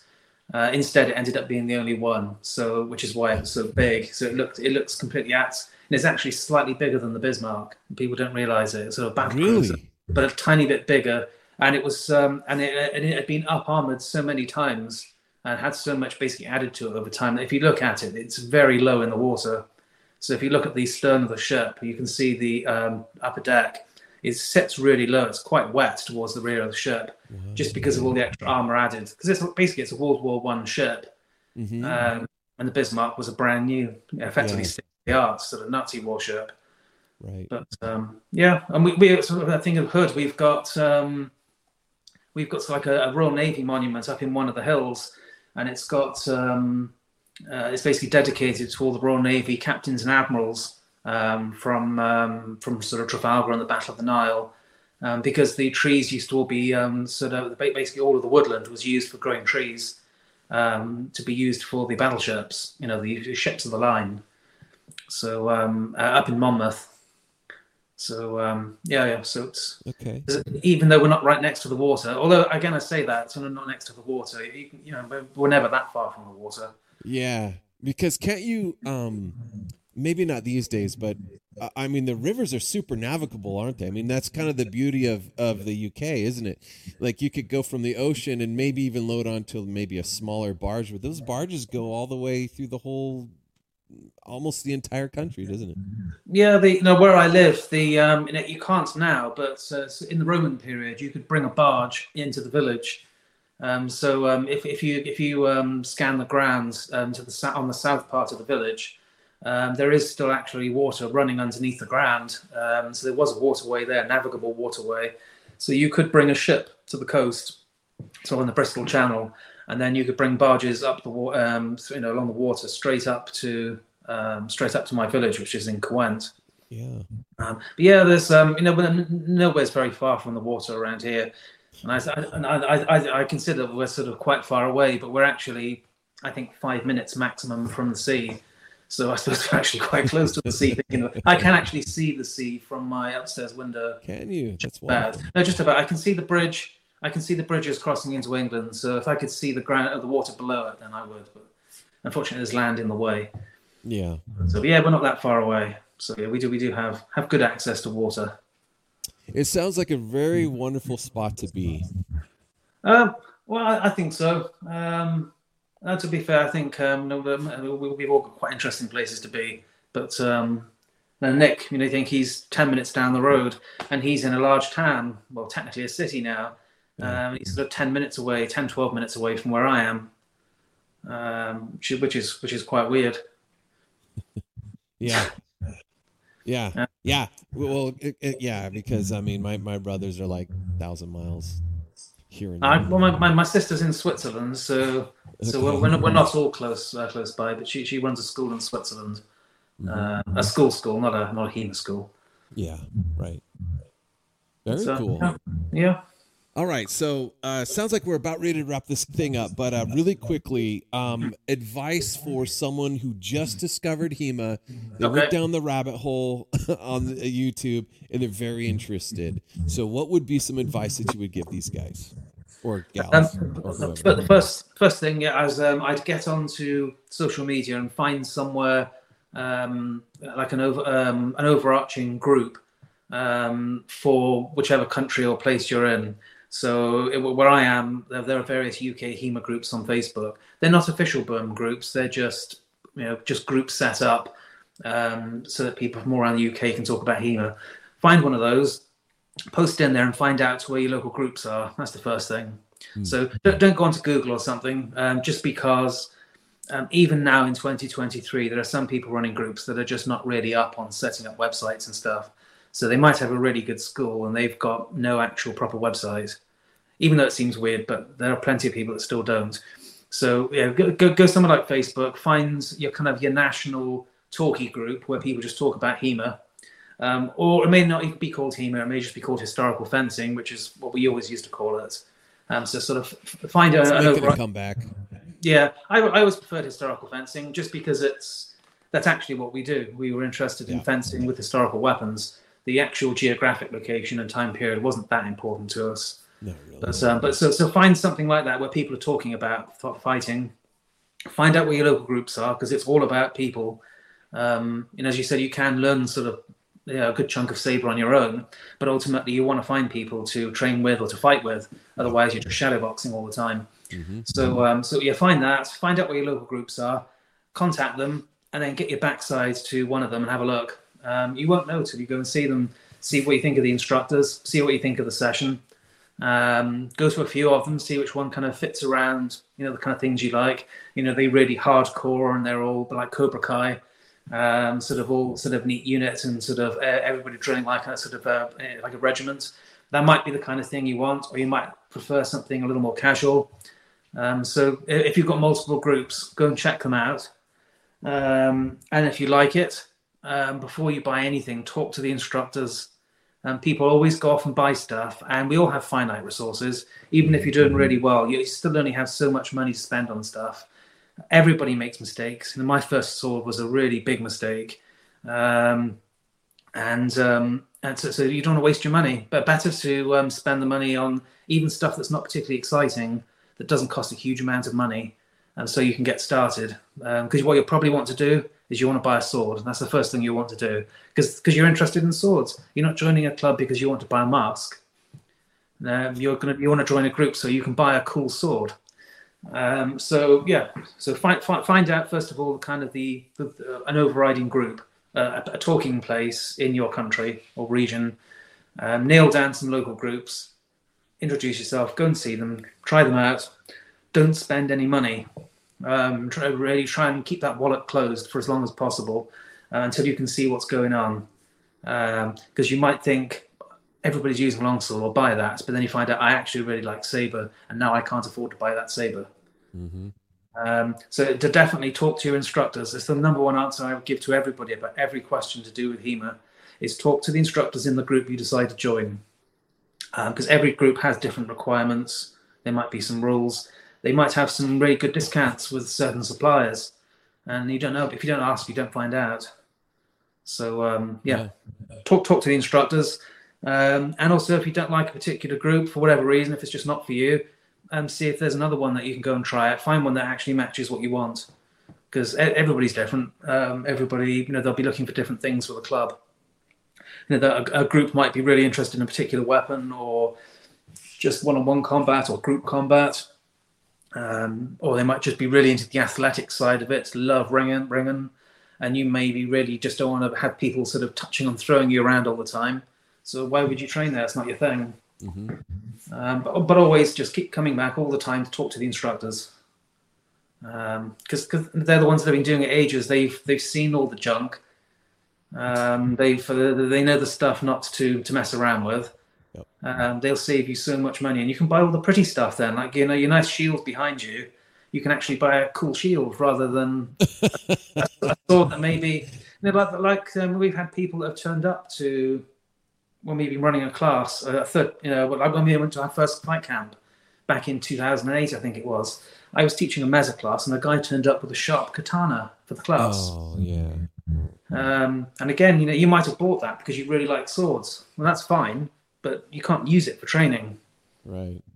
So that's what I would do first, and then once you get started, you're kind of just the structure of what you do. Well, it's basically going to fit around the class anyway, so you shouldn't have to think too hard about that, and then just go with it. But definitely, the instructors will save you a lot of heartache. And assuming they're not really bad instructors, in which case they could cause you loads of heartache. That's good advice, yeah. Just because I know I've known so many people, and they don't listen. That you talk to them and you say, they're getting started. Buy some synthetic swords to get started if you're not too sure about things. Mm-hmm. So over in the UK and the rest of Europe, the Black Fencer stuff is easy to get and cheap. I know they're a bit of a pain to get in the US. All the good stuff is kind of a pain to get in the US. You can get Purple Heart stuff you can get, which is real pain for us. Oh, well, that's true. And Purple Heart stuff is it's very functional. I have some of the stuff, great people to buy from. They don't look as nice as the Black Fencers, though. The Black Fencer stuff, we've been buying from them and talking to them and with them for years and years now. Yeah. And they develop and they improve all the time. So with our people, I would recommend, unless there's something you really want it, go synthetic, buy a few items that aren't too expensive. So they're new versions of their sabers and longswords with the kind of the nice edge profile on them. They're balanced, they handle nicely, they kind of stick and bounce better than they used to, and everything is just so cheap. And then their steel range. My main saber that I use is my 1803 slotted hilt, and it's called Goldie because it's gold, and it's died 3 times, and every time it's gone back to them like Narsil, and it's come back better and stronger than ever, and it's just my favorite sword. And you think they started off making synthetics, and now they make really, really good steel. So. That's so cool that they've just watching them expand from the synthetics to the steel, and I thought, okay, those are pretty cool looking. So yeah, it's good to hear that they take care of you like that. We've got loads. Like we've got an order with them at the moment, and it's many, many thousands of pounds worth of swords that's about to be shipped to us. Yeah. And basically, as soon as we have an order arrives, we put in another order straight away. But yeah, they're really good guys. And saying that, there are loads of really good HEMA companies out there. But Black Fencer is, and if you look around our club, there's Black Fencer stuff everywhere, and they're always experimenting, and we're always trying to get them to experiment to make other exciting, interesting things. Yeah, the stuff's great. I'm not going to start getting stuff off the wall because you're running hours. I've got loads of stuff there, but we've. The synthetic swords is actually one of the things I've forgotten about. In terms of if you're just getting started, you're not quite sure what to do. Synthetics will save you a fortune. They're not the same as steel, but they're a lot better than say using foam or wood. And I use my synthetics nearly every session. Like last night, I didn't do any longsword, but I did Dussac, Mezza, side sword, and saber, and it was a mix straight down the middle of steel and synthetic. Yeah. And you can just flip between them. They're cheap. I can't remember how much a saber is over here. I think it's about 60 quid. Really? I think maybe 70 quid. I hope this is not going to be like one of the politicians is asked about the price of a loaf of bread. No, yeah. Three times more. By the time they get here, they're just over $100. Okay, so yeah, it's about 80 quid over here. So they're probably about 70 then, thinking about it. So you pay the sort of the colony tax. Yes, we do. And saying that, we pay a tax as well because we're not part of the European Union anymore. So we get to pay VAT on stuff coming in. Yeah. But their stuff is exceptionally good, and there's so many suppliers. Kavitin in not Russia anymore, wherever they've gone to, Georgia. Georgia now, yeah. I think Georgia. They make really great stuff as well. I love my Kavitin. I've got quite a bit of their stuff. In fact, yeah, again, I'm not going to put. In fact, that's That wherever one it there. is. That one there, the side sword there, that's a Cavetton. That's a I Kraken. thought it was. That's a Kraken sword above it from one of your American friends. Yeah. But yeah, there's all Skibonas over there, which you can't quite see. You can see the blades, but you can't. Yeah, we got to see those. Oh my gosh, those are just gorgeous. Look at those. And that's a mixture, I think, of Darkwood, Denelli, Swordsmithy, Black Fencer, and that's at the top. There's a Cavetton Dussac, which is a copy of my original. But yeah, there's the suppliers. It's so much better than it used to be. You've got so much to choose from. Yeah. Well, I differ a little bit, but this might just be because I have synthetics, right? So if I didn't have a synthetic, I'd be like, oh no, I think I want to get some synthetics. But I've kind of gone round and round. Now I recommend for new people just to get like a rattan stick, like a single stick, and go from there, and then just go straight to steel. But that's just because at my club I have a bunch of synthetics that they can use, right? But I kind of like what you said, because if you don't have access to that, you're going to want to get your own synthetic. I mean, this is true because it's exactly what I would want, because it looks like a sword. It has an edge, it has a flat, right? And so that's really important to understand. That's also why you need to talk to your instructor, because the way we do things can't and won't be the same as you. We're in a different country, we have different suppliers and a different sort of approach as to how we do things. So Black Fencer is cheap and easy in the UK. It's not cheap and easy in the US, or certainly not as cheap and as easy. So it's not the same. So we do things differently. So definitely always talk to your instructors. I labour the points, but people don't, and it will save you so much hassle in the long run. We do make a big, quite extensive use of the foam swords now, not as a sort of a primary kind of not as a primary sort of weapon for everybody, but they're a really good thing to have in the bag. Somebody brand new turns up and they got nothing. You put a mask on their head, a foam sword in their hands, and they can fully participate in the class. And not being able to participate in a class really sucks. And if you turn up, you drill with everybody, and then you have to go and stand at the side and watch. Well, nobody turns up at fencing to stand and watch. No. So they've got to be able to participate. So like you were saying with the rattan sticks, it's something that is affordable and doable. For us, the foam swords, it allows them to get fully involved. And in the first session, they can experience what it's like to fight. And it's stressful and exciting. And you've got somebody that wants to hit you, but also it's not like boxing where you're going to get hit. They're just going to make basically touch contact. So you don't have the worry of kind of the injury, but you do have the stress of somebody leaping around and you can't see the sword, and then suddenly it stabs you in the head. And then you're thinking, I want to hit them. And then the next thing you know, it's the end of the session. You're thinking, well, I'm already pumped now. I want to do that. So, for us, foams are really good. And also, if people are tired, if they want to strip down, they've just got their T-shirts and their trousers, put the mask on, last 10 minutes, they can just do some light sparring, completely stripped down, nice and cool, nice light weapon, and they can still get the exercise. And of course, they're not wearing all the gear now, so it's much more like a sort of one-on-one civilian fight. Yeah. Well, we really, really like them. Very cool. You know what? That's some good advice. I know we've spent a lot of time on that, but for new people just getting into HEMA, excellent advice. Final words. Is there anything else that you got for us today? Well, about HEMA or just in general? Anything you want to talk about. The last Mandalorian episode kind of was disappointing, but I haven't seen it yet, so I did hear that it was disappointing. Yeah. No spoilers.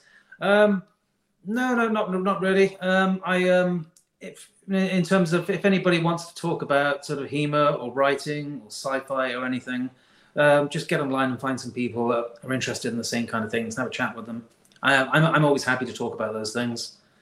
Very cool. So I know that sounds like an advert for where to find me, but yeah, That's okay. We got show notes at the podcast, right? So cool. So we are going to have show notes, links. I mean, that's part of what we do.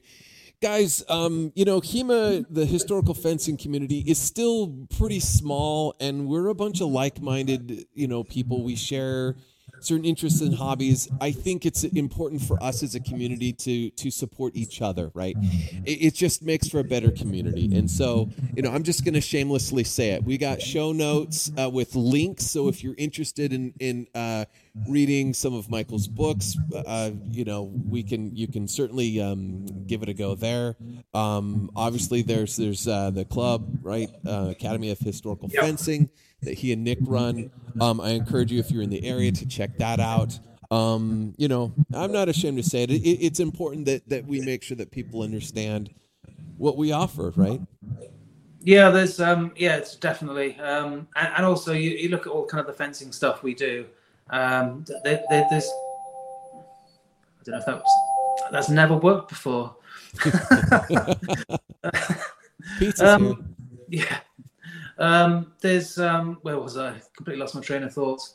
In terms of there's all kinds of people that you've never even heard of or talked to before. You find them, and then they've got a whole new spin or idea on something you're interested in. So there might be a particular technique or something about a sword. Concentrating on the content, I'd say, is the number one thing. The things they're talking about. The people are complicated. And you just need to be interested in the bits that are relevant to you when it comes to HEMA. So if I find people that they've got stuff to talk about with swords or equipment or techniques, find them, talk to them about it. There's really good groups online, Facebook. There's loads and loads of groups on there. Just have a troll, have a look on YouTube, find people that sound like they know what they're talking about, and then talk to others. See if what they're talking about makes sense. Mm-hmm. And again, talk to your instructors. The instructors are a really good focal point. If you want to find YouTube channels, 16th century fencing, go and talk to instructors. They might tell you to go and check out I think it's Bjorn Ruther, who's got really, really good Maya channel. I drop him messages every now and then just to annoy him. But if you want to go and find out something, they'll point you in that direction. You'd never find out otherwise. So you've got to get out there and talk to people. And there's never been a better time. The amount of information out there, the amount of people out there, just be focused so you know what you're looking for, and just start talking to people. Yeah. And, and thank you for that. I like you said, maybe it's just the American in me. Historical fencing is what it is, and it's wonderful, and it's different things to different people. But one thing that I want to see is more colloquial respect for what we do, and at least a sort of understanding that it even exists as its own thing. Right? Everyone knows what karate is. Everyone knows what jiu-jitsu is. Everyone knows what kendo is. Everyone knows what Olympic fencing is. Everyone needs to know what historic fencing is. And each culture has their own historical fencing. So it's not even about HEMA, it's not about historical European martial arts, right? That's just, as you said, the regional thing, that's not important. It's just the historical fencing is the most important thing. And in a very interesting way, it kind of grounds us to our past, but not in a weird way. What I'm trying to say is it gives us something to celebrate that was in all of our past, and it's something that grounds us and makes us feel good. It's something to do. It's something to accomplish. It's a challenge, and you might learn something you will learn something about yourself as you participate in this sort of activity, whether you call it a hobby or a sport or an activity, whatever you call it, right? If you take it seriously, you're going to learn something about yourself. You're going to learn something about others, and you're going to get into a community that is so enriching. You guys will have cool things to talk about, and I alluded to this in hey, I got a question for you. Are you hearing a weird feedback, or is that just me? No, nothing here. Okay, good. It's my headphones. I think I'm going to have to get a different pair. It's going... No, it all sounds fine here. Yeah. Okay. Good. Good. Maybe in the final it won't sound this way. But anyway, so what I'm trying to say is if you feel like you need something more in your life, might I suggest historical fencing? Because along the way you're going to find some really interesting people, and you're going to have shared experiences with these interesting people. And I have this kind of this idea, right? And this isn't for everyone, but it's for people who voluntarily want to participate in this. The one way to forge a bond of friendship, a strong bond of friendship, is going through a shared difficult experience together. Whether it's like a camping trip, say, that's kind of low level discomfort, or an adventure, a full on adventure, right, where there's some setbacks and hardship, but in the end, ultimately, you discover something really interesting. Well, martial arts is kind of like that, and historical fencing is a lot like that. It doesn't matter how good you are, you're gonna get hit.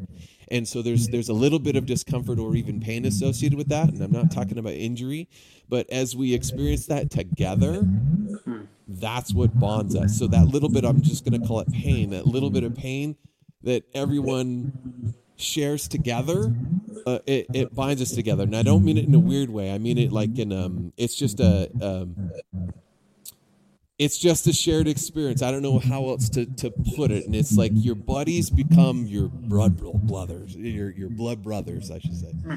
I don't know if that's a little woo-woo out there, and I don't know if that's too much. And you don't even have to get into that to get into historical fencing, but along the way, it just sort of happens. Well, yeah, and people will take it. It'll be more important to some people than others, but they'll go as deep as they as it takes them. So some people will turn up, they'll do their session, and maybe they won't think a huge amount about it till the next one. But there will still. It's not about pain, right? It's not about that.